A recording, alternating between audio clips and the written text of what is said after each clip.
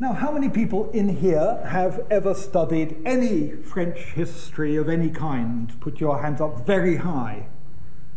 Okay, quite a bit. How many people has ever studied the occupation of France by the Germans? 1, 2, 3, 4, 5, 6, 7. Okay, not bad, but a tiny proportion, about 100 of you here. Such a pity, not for the ones who have, but the ones who haven't, because it's such an exciting and fascinating period. Another question I'm going to ask you is, how many people in here, and I suspect going to be many more, and put your hands up very high, have ever been to France? Right, that's what I thought. A lot, okay? Another 2 more questions and I've finished with the questions. How many people have ever been to Paris?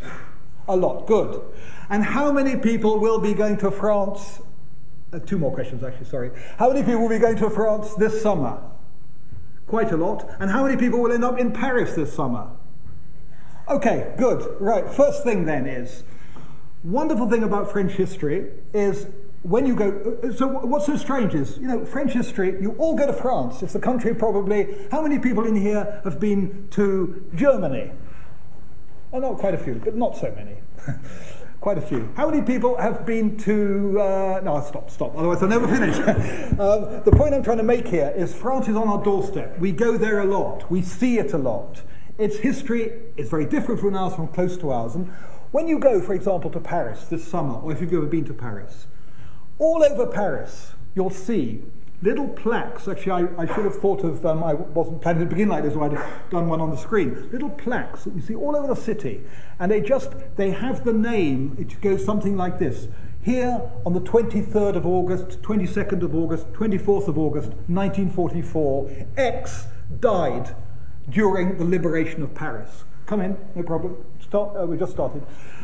All over Paris you see this. Another thing, all over France you'll see war memorials. No country suffered a higher proportion of deaths in the First World War than France.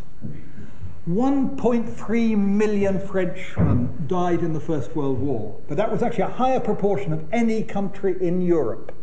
Higher than Germany. More Germans died, but Germans had a bigger population. So every single war memorial, every single town and village in France, there are 35,000 of towns and villages in France, has a war memorial. Sometimes these war memorials are amazing, because actually there are more people on the war memorial than are left in the village today, because there's also been depopulation. You see a small village, you think, God, how could so many people have died from this village?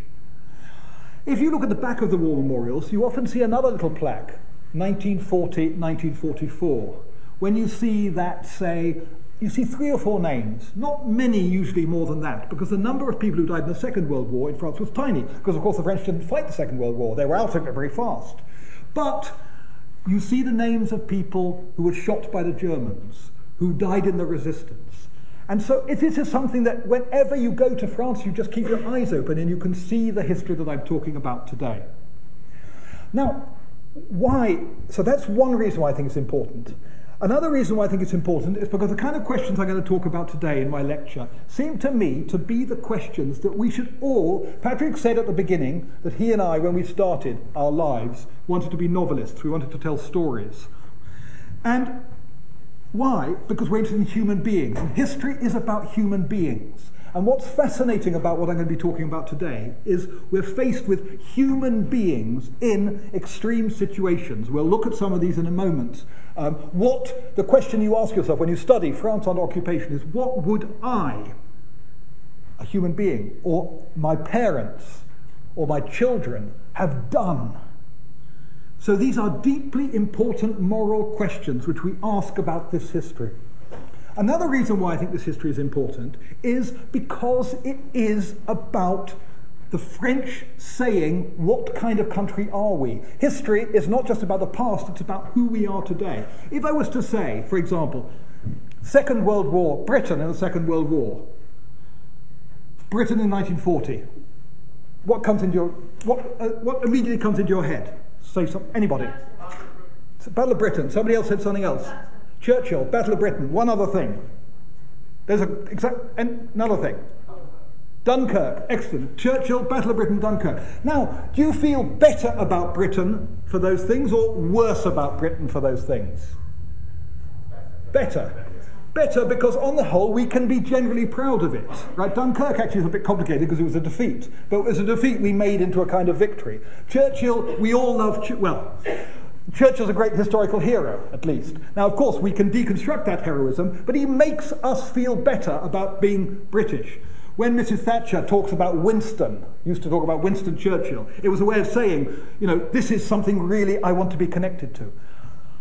What about the French? Can they feel so happy about their past? Well, it's difficult, because the immediate past for France, the occupation, is a period where it's not so easy to be so happy. And in a sense, thinking about the occupation is for the French a way of thinking about what does it mean to be French today. Now, the one image that the French have... I said I wasn't going to ask any questions, but I'm going to ask one more question. Now, actually, I lie. I'm going to ask several more questions, because I'm now in that... I've got into that mood. I wasn't planning to do any questions, but I'm now. Take a town hall. Every French village and town has a town hall. And what's written on the top? On the front? Liberty, perfect. Liberty, equality, or equality, liberté, égalité, fraternité, or liberty, equality, fraternity. The French like to think they are the country of liberty, equality, fraternity. They like to think they gave, some of you will be doing the French Revolution seminar this afternoon, they like to think they gave those ideas to the world. But at another level, France is the country also that, in some views, behaved very badly in the Second World War. So how do you square that if you're a French person? Do you think, I'm proud of France because the French gave liberty, equality, fraternity? Or do you think, oh, I'm ashamed of France because of some things? Because if I say Second World War in France, are there any words, what do you immediately think? Vichy. You think Vichy, great. Anybody else? Another word you might think. Sorry? Surrender. Surrender. And one more word. Resistance. And one more word. Collaboration. All right, you've got them all there, right? And in a way, it's the R word and the C word that I kind of want to talk about today. Because the French have a problem with the C word, collaboration, what it means, what they did.